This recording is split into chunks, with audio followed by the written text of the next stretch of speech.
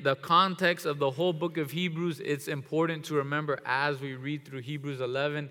Hebrews 11 has so much meat that we can almost think of it that it's its own book, it's its own entity, it stands alone by itself. But in the full context, again, it's in the book of Hebrews that's written to Hebrews so that they can stop acting like Hebrews. You guys are good, right?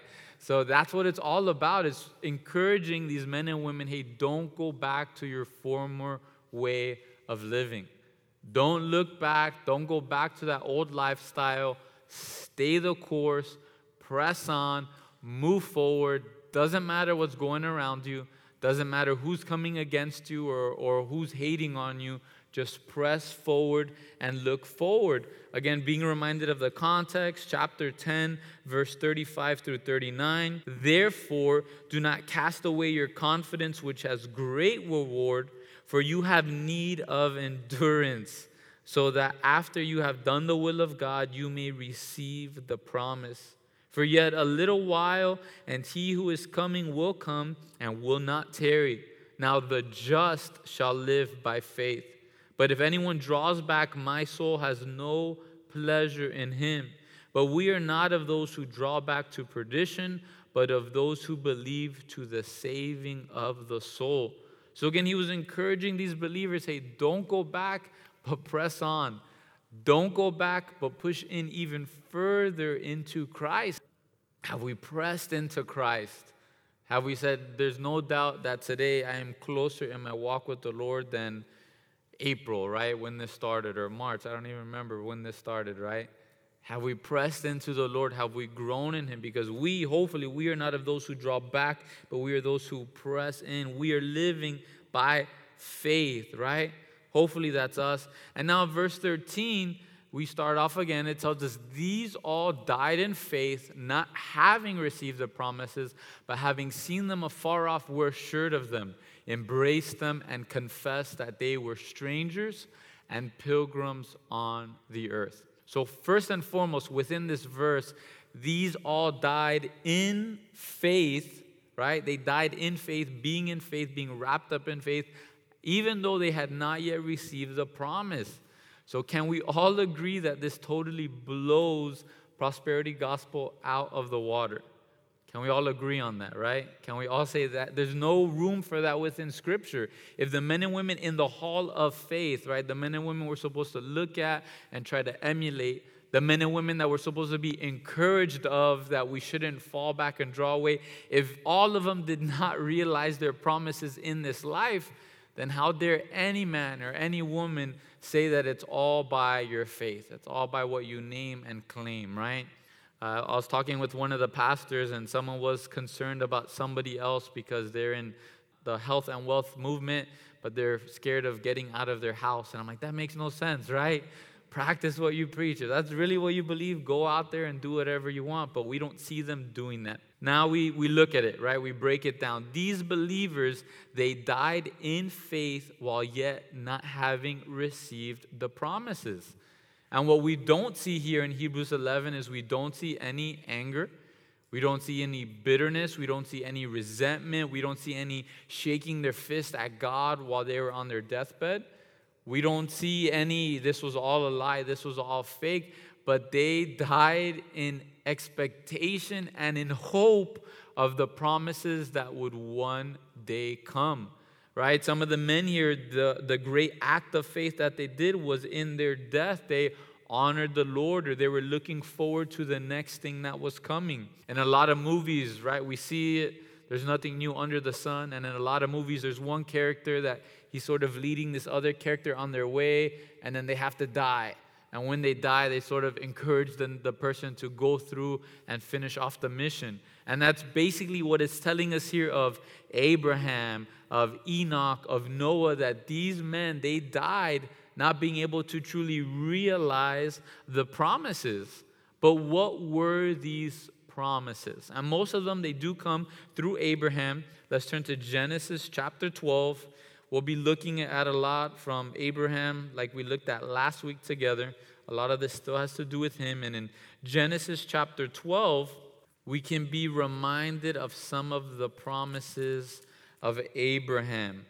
And again, how the Lord sees us through the blood of Christ. We don't see him harping on Abraham's mess ups and mistakes and sin and lack of faith, which, if we're honest, as we go through Scripture, it looks like 50-50. 50-50 complete lack of faith, and then 50 he's walking in faith.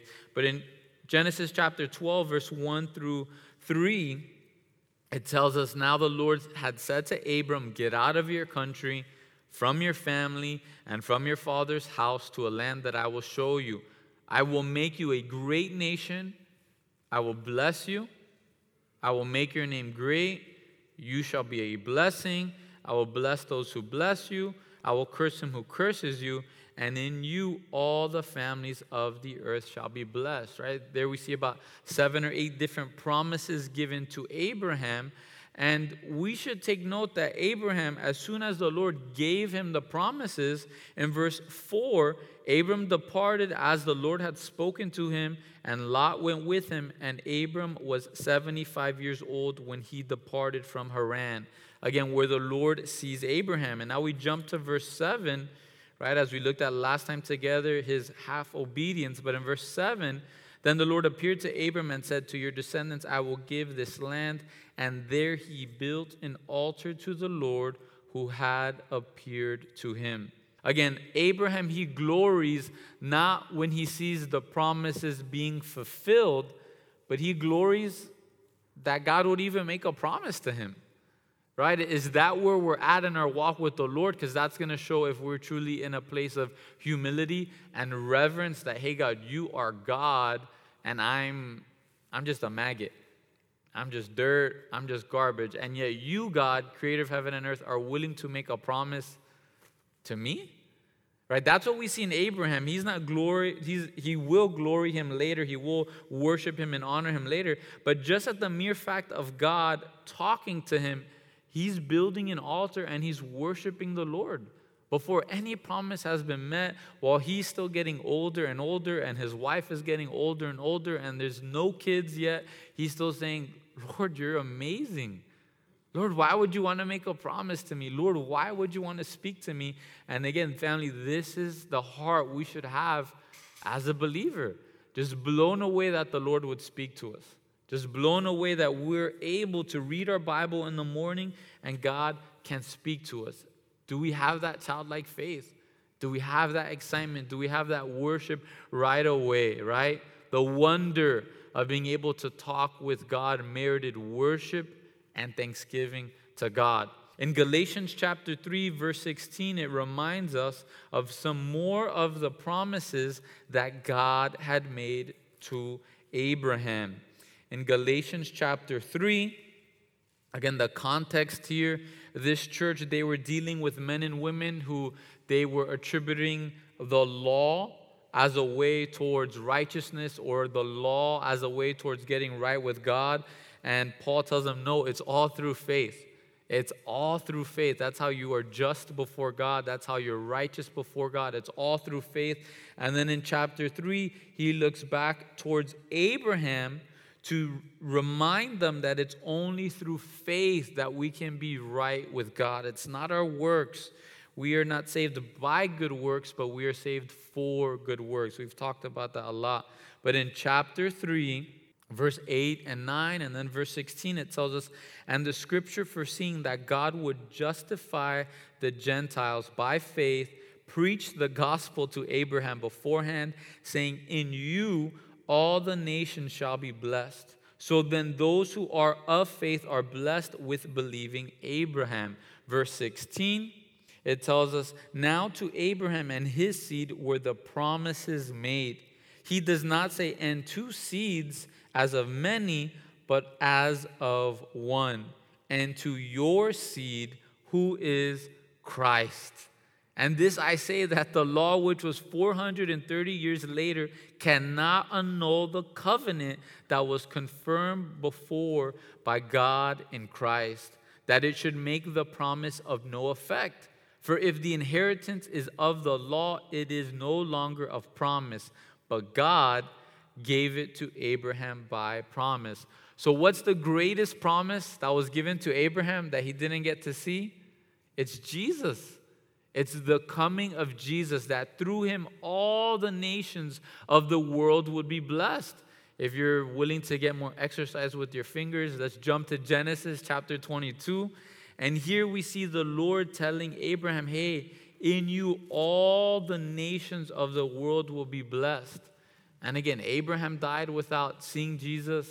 Enoch, he got taken up before he got to see Jesus. All these men, these women in the hall of faith, many of them, they died before being able to see Jesus. Genesis chapter 22, verse 13 through 18. This is when he's asked to sacrifice his son Isaac. It says, then Abraham lifted his eyes and he looked, and there behind them was a ram caught in the thicket by its horns. So Abraham went and he took the ram and offered it up for a burnt offering instead of his son. And Abraham called the name of the place, the Lord will provide.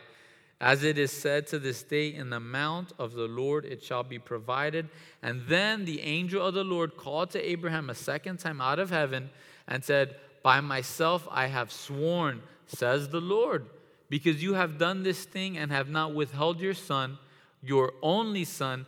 Blessing, I will bless you, and multiplying, I will multiply your descendants as the stars of the heaven and as the sand which is on the seashore. And your descendants shall possess the gate of their enemies, and in your seed all the nations of the earth shall be blessed, because you have obeyed my voice. Again, he's encouraging these Hebrews, don't go back to the way you used to live. Press on. Have faith. Look at Abraham. Look at Sarah. Look at these men and women who loved the Lord, believed the Lord, and they didn't even get to see Jesus Christ. How much more should we not draw back? How much more should we not fall back to sin? How much more shall we press on and press in? Again, the greatest of the greatest and grandest of the grandest promises ever made to Abraham, it wasn't Isaac, it wasn't the nations, it wasn't the blessings, it was Jesus. Is that Jesus would come through him. And again, this promise is one of the first promises in all the Bible. It's in Genesis chapter 3. And the Lord is so good. Again, this came way before the law, way before Moses, way before anyone and anything else except Adam, Eve, Satan, and the first time we see sin. Genesis chapter 3, verse 15, and I will put enmity between you and the woman, and between your seed and her seed. He shall bruise your head, and you shall bruise his heel. Again, family, no one from Adam to Abraham were able to receive the promise of Jesus Christ in their lifetime, and yet they did not draw back. How little excuse do we have to draw back, right? Very few people deny that Jesus exists, right? Very, very few people will deny that. It's a fact. It's a fact in history. They try to discredit who he is. He was a good man. He was a good teacher. He was a prophet. He's a friend. He's a this. He's a that. He's my homeboy, right? People he's my lawn guy, right? They call Jesus, they call Jesus all sorts of things, right? But he existed. There's no doubt about it. And now we have history. We have the Dead Sea Scrolls. We have the nation of Israel. We have the church. We have the Bible in any version, any language that we have. What excuse do we have to draw back to sin? What excuse do we have to go back to the former way we used to live? We have none. We have no excuse, right? If these men and women who were totally flawed were able to press on and press in till the day they died, how much more should we? Again, we continue through that first verse back in Hebrews chapter 11. All right, it says that they went on, they died, and they weren't able to receive the promise. They died in faith. Now the next part in verse 13, but having seen them afar off, were assured of them, embraced them, and confessed that they were strangers and pilgrims on the earth. Again, they were assured of this promise even though they did not see it, and they did not see it not even in their own lifetime. Family, are we assured of the promises of God even though we don't see them? We should be. Why? Because without faith, it's impossible to please God. We need faith. There has to be that element of not seeing the Lord, that element of not being able to see these promises, not see these things, and still trusting Him. Are we assured? Are we, man, there's no doubt this is going to happen. That word assured, it means provide a guarantee, to be sure or certain. Is it a guarantee to you that, man, Jesus, He came, He died, He resurrected? Is it a guarantee to you that you're going to heaven when you die? Is that where you're at? That it's a joy, that it changes the way you live? I'm getting ahead of myself, but it changed the way these men and women looked at their lives. How much they guaranteed, they believed it, they knew it. They knew who Jesus was, even though they never saw Him, even though He hadn't even been born yet. They were assured of it.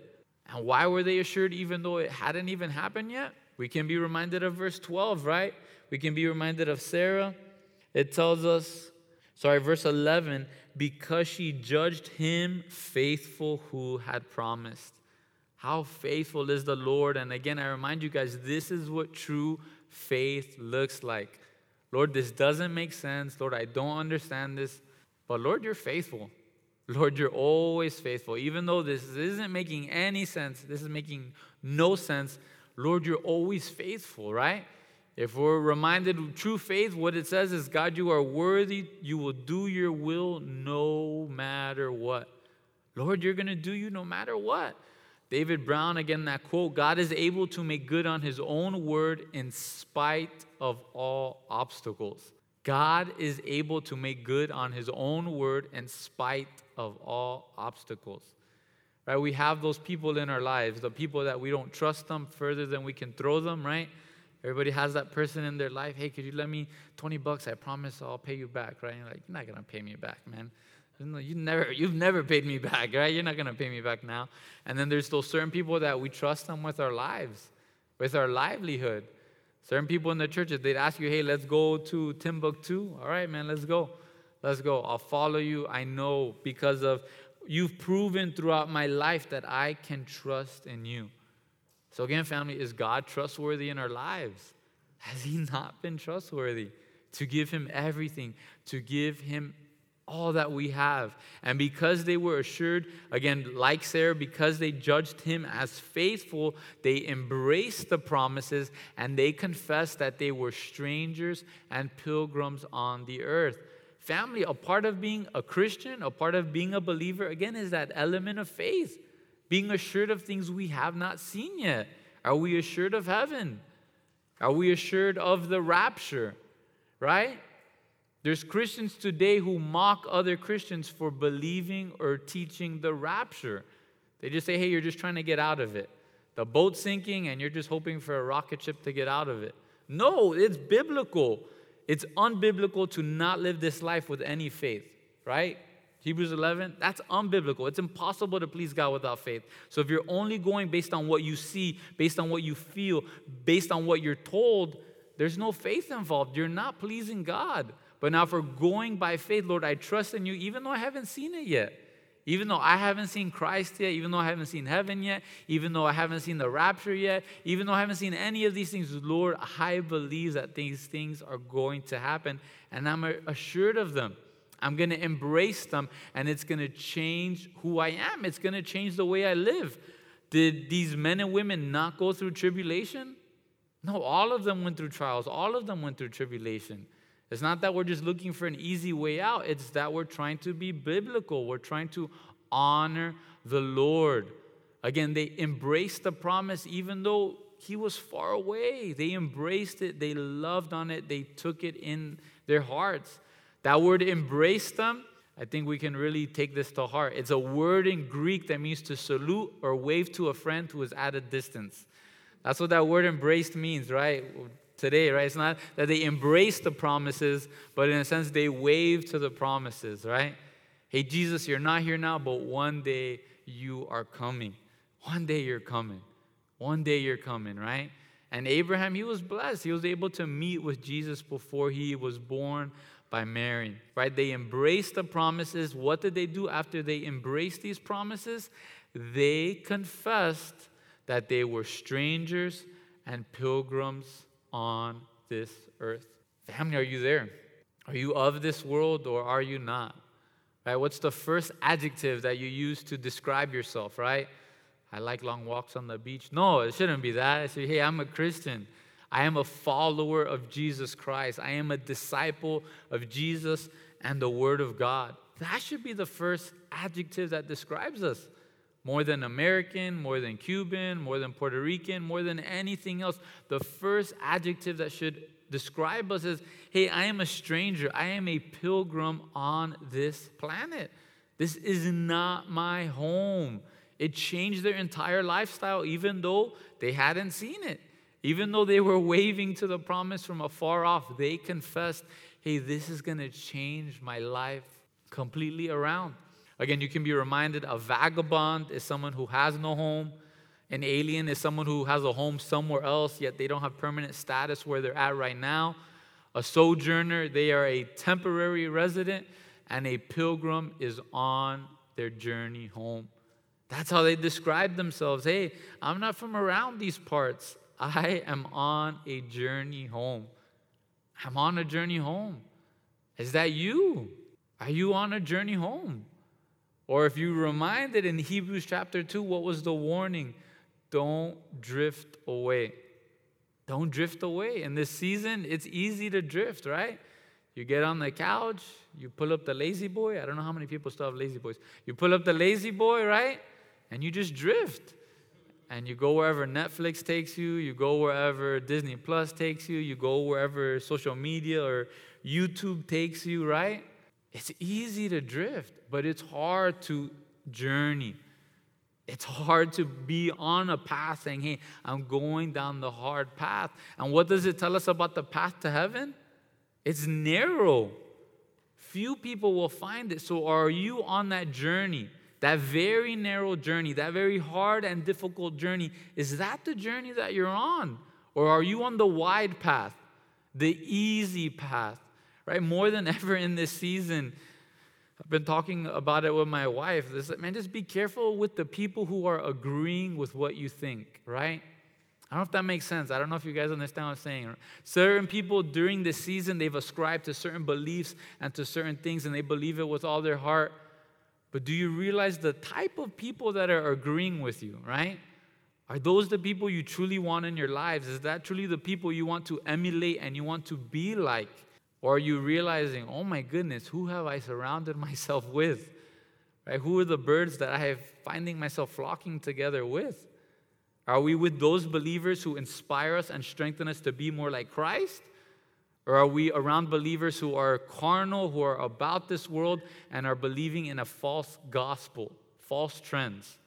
Who are the people that you're surrounding yourself with? Who are the people that are telling you, yes, you're on the path, you're following the Lord, you're seeking the Lord?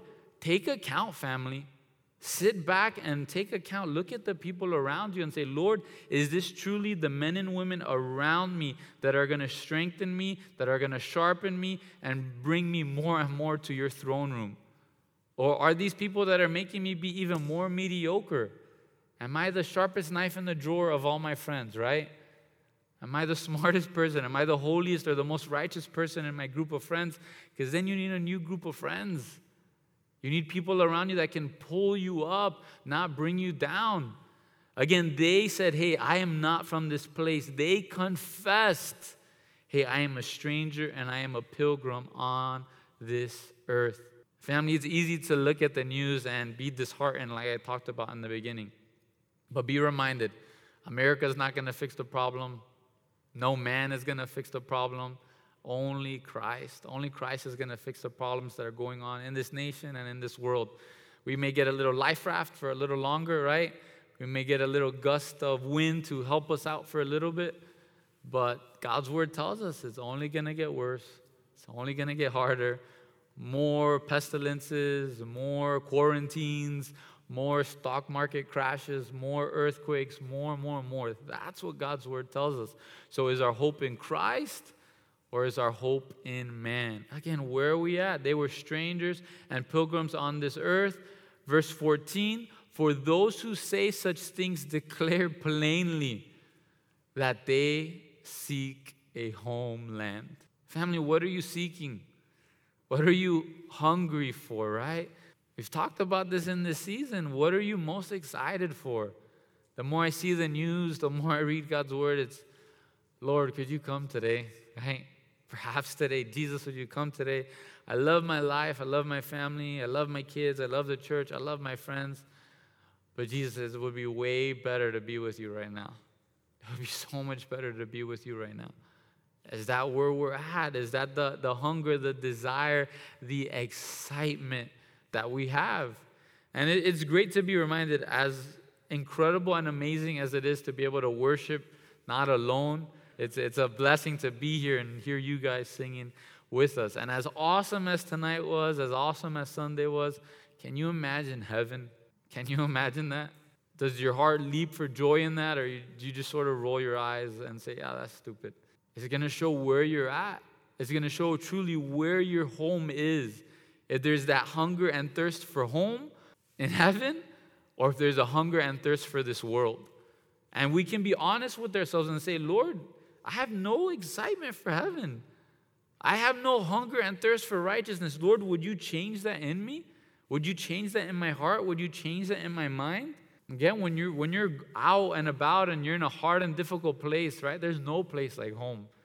Even when you're on a vacation and things are good, at a certain point you say, man, I just want to go back home. Is that excitement there? Is that desire there? Lord, I just want to go home.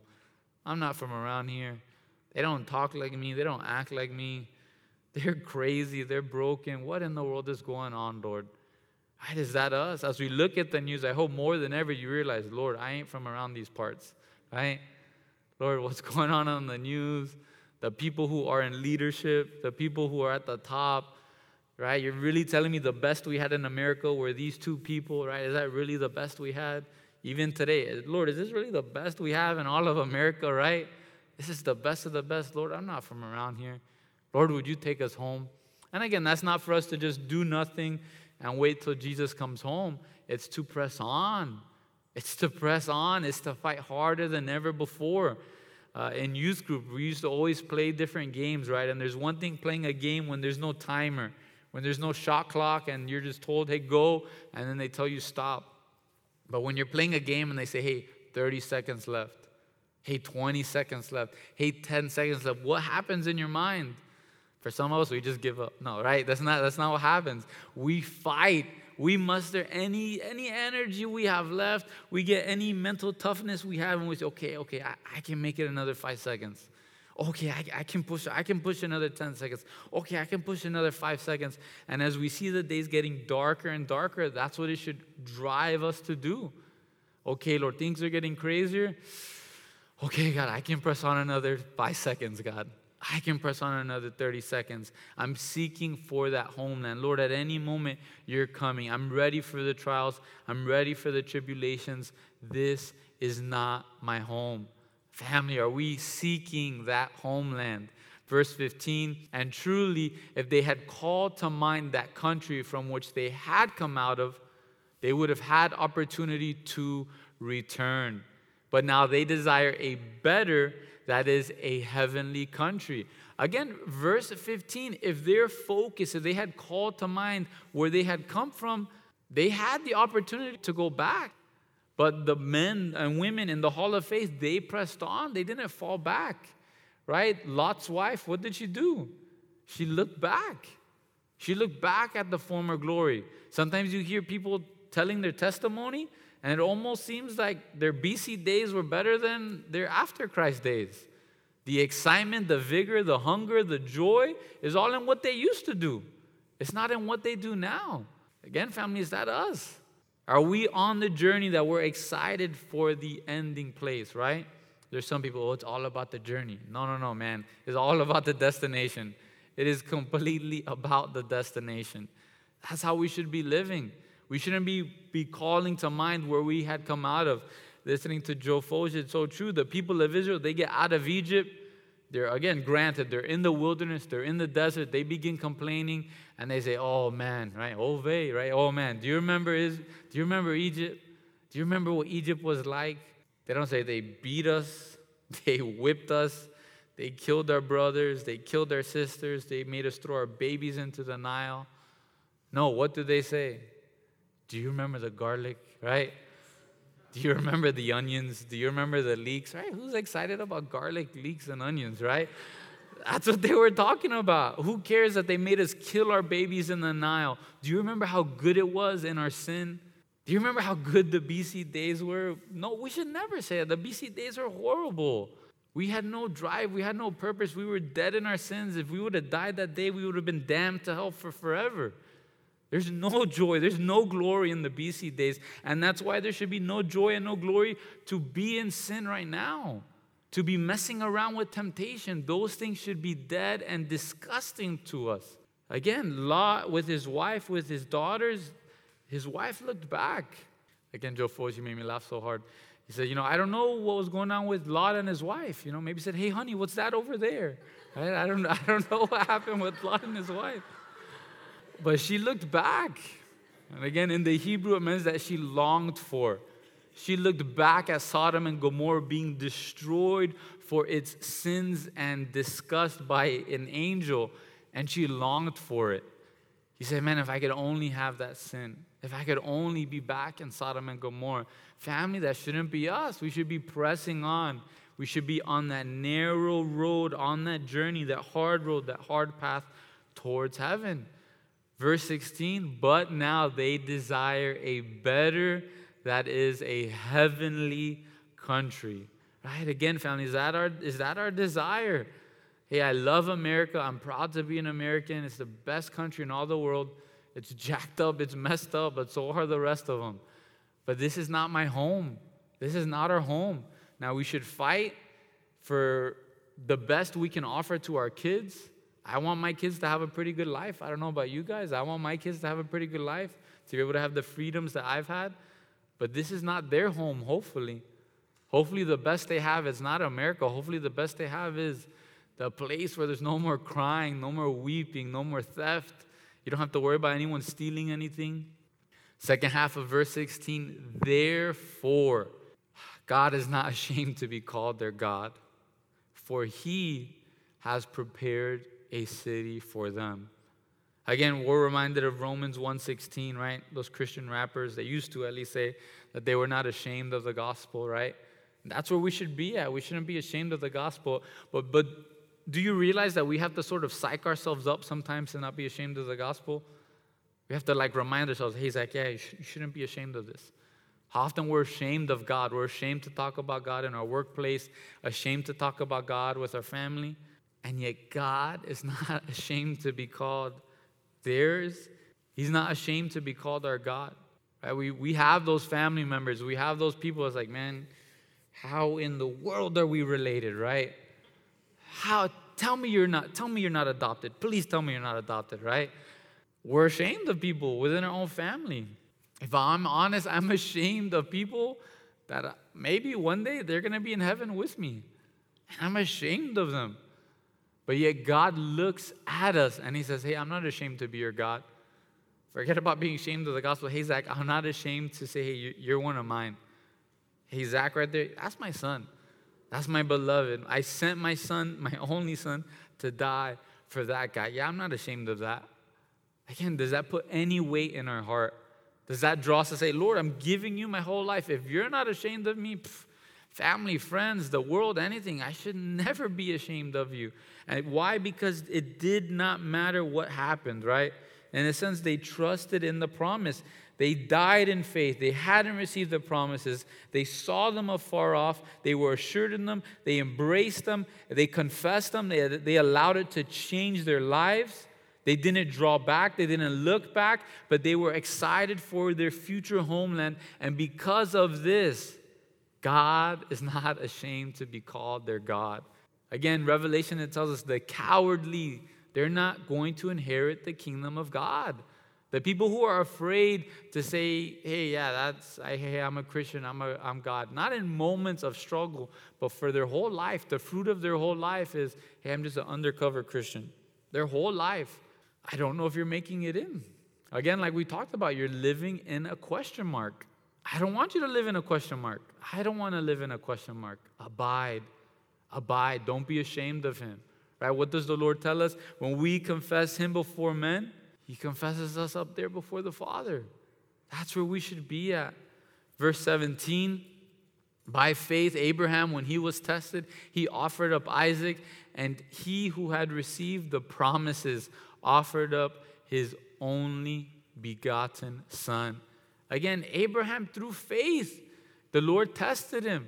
He said, Abraham, that promise, the best of the best that I have to offer you, hey, I want you to sacrifice that. I want you to give that up. And to Abraham, it says he offered up Isaac. In Abraham's mind, the words here in the Hebrew, in the Greek, it was as good as done. Lord, you asked me of this, I'm doing it. I don't care about the sacrifice. I love you. I care about the promises, but God, that promise is on you. I'm obedient to you. Is that where we're at? Or are we so focused on holding the promise, coddling the promise, that we're saying, Lord, I can't let go of this. You promised it to me. Lord, I need to hold on to this for dear life. You promised this to me. You gave this to me. And maybe the Lord is saying, no, you need to offer that up. You need to give that up. Right? Looking at the book of Hebrews, looking at the book of Acts, there were many Jewish people that they were holding on to the old promises.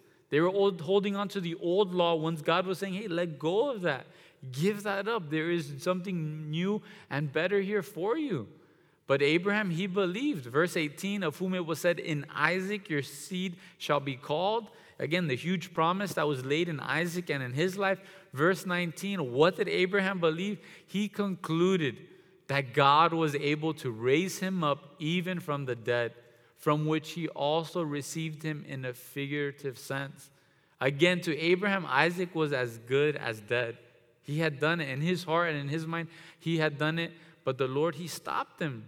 The Lord stopped him. Again, family, are we willing to sacrifice anything for the Lord? Is that where we're at? The thing that we love most, are we willing to sacrifice that for the Lord? If we're not, it's an idol. It's as plain as simple as that. Even as last week we were together, we looked at Jacob and Israel, right? How he had to clean house. He had to get rid of all the idols. Anything we're not willing to give up for the Lord, simply put, it's an idol. Verse 20, by faith, Isaac blessed Jacob and Esau concerning the things to come. We've gone through the life of Isaac. His peak was the story we just talked about, right? With him and his dad, we don't see anything really spiritual out of Isaac. And yet the way that God sees Isaac through the blood of Christ is, hey, that guy belongs in the hall of faith, right? That's how the Lord sees him. By faith, he blessed Jacob and Esau concerning the things to come. Verse 21, by faith, Jacob, when he was dying, blessed each of the sons of Joseph and worshiped leaning on the top of his staff. Again, this is sweet for us. We're seeing the change in Jacob. We're seeing the difference in Jacob. Is he a model citizen, right? Wives, you used to tell your husbands, can't you just be more like Jacob, right? No, never. Never say that. I hope you don't say that, right? And he's a terrible person. And yet the work that the Lord does through him, he becomes Israel. He becomes judged by God, governed by God. Is that us? That can be us. At the end of his life, what is he doing? He blessed each of the sons of Joseph. He looked towards the wife who he really and truly loved, and he gave the birthright to Joseph, the firstborn of the wife who he truly loved. And he blessed both of them, worshiping as he leaned on the top of his staff. Wasn't cursing God, wasn't screaming out of fear, wasn't saying, what about all the promises? No, as he's dying, he's blessing his sons, his grandsons, and he's worshiping, leaning on the top of his staff. Finally, verse 22, by faith, Joseph, when he was dying, he made mention of the departure of the children of Israel and gave instructions concerning his bones. Again, this may sound weird. Faith, bones, right? Faith is to just say where you want to get buried when you die. But no, family, by faith, Joseph, he believed that his people would one day leave Egypt and move into their promised land. The land which God had promised to his father, his grandfather, and his great-grandfather. And this act, seen by God, seen by Jesus, was by faith. He said, hey, don't leave my bones here. Put them in a box, put them in a casket, and leave them in the middle of the city as a reminder, this isn't our home. Hey, Egypt, this is not our home. One day, you guys, we're going to be in our homeland. The homeland that has been promised to us, that has been promised to our dads, that has been promised to our granddads. One day we will be in that home. So family, I pray, I hope that you continue to live by faith. Again, it's sad. In this day and age, the thing that bums me out the most is just Christians talking trash about other Christians. Looking down at other Christians. Looking down because they believe in the rapture. Looking down because Chuck Smith believed in the rapture, or Chuck Smith had a rapture service and he was sorely disappointed, right? No. We live by faith. That's the way we should be living, is with faith, is with anticipation, is with expectation. It's biblical. Paul, what did Paul believe? In his lifetime, Jesus would come. That's what Paul believed. Do we look down upon him for believing in the rapture or believing that Jesus was going to come in his day? No. We love Paul, right? Most of us say he's the best Christian ever. So for us, we are to live in faith and hope even if we're wrong, even if we mess up. The Lord, he looks at our heart. Again, so if what we're doing, it's not sinful, if what we're doing is biblical, if what we're doing, it doesn't say in the Bible, hey, this is wrong, hey, man, do it in faith. Believe in the Lord, love on the Lord, be in good counsel, be surrounded by a good cloud of witnesses, right? Like Hebrews 12. But be careful, family. Be careful that you're telling someone that they should be living like this or living like that, because we should be living by faith. That's the way that we should be living. We should be living looking towards heaven, knowing that, hey, this world is not my home. I'm going to do my best while I'm here. I'm going to do the best for my sons, for my daughters. I'm going to do my best. I'm going to do my best for you guys, for my neighbor. But this world is not my home. And if you're saved, this world is not your home. We should be looking forward to heaven more than anything else.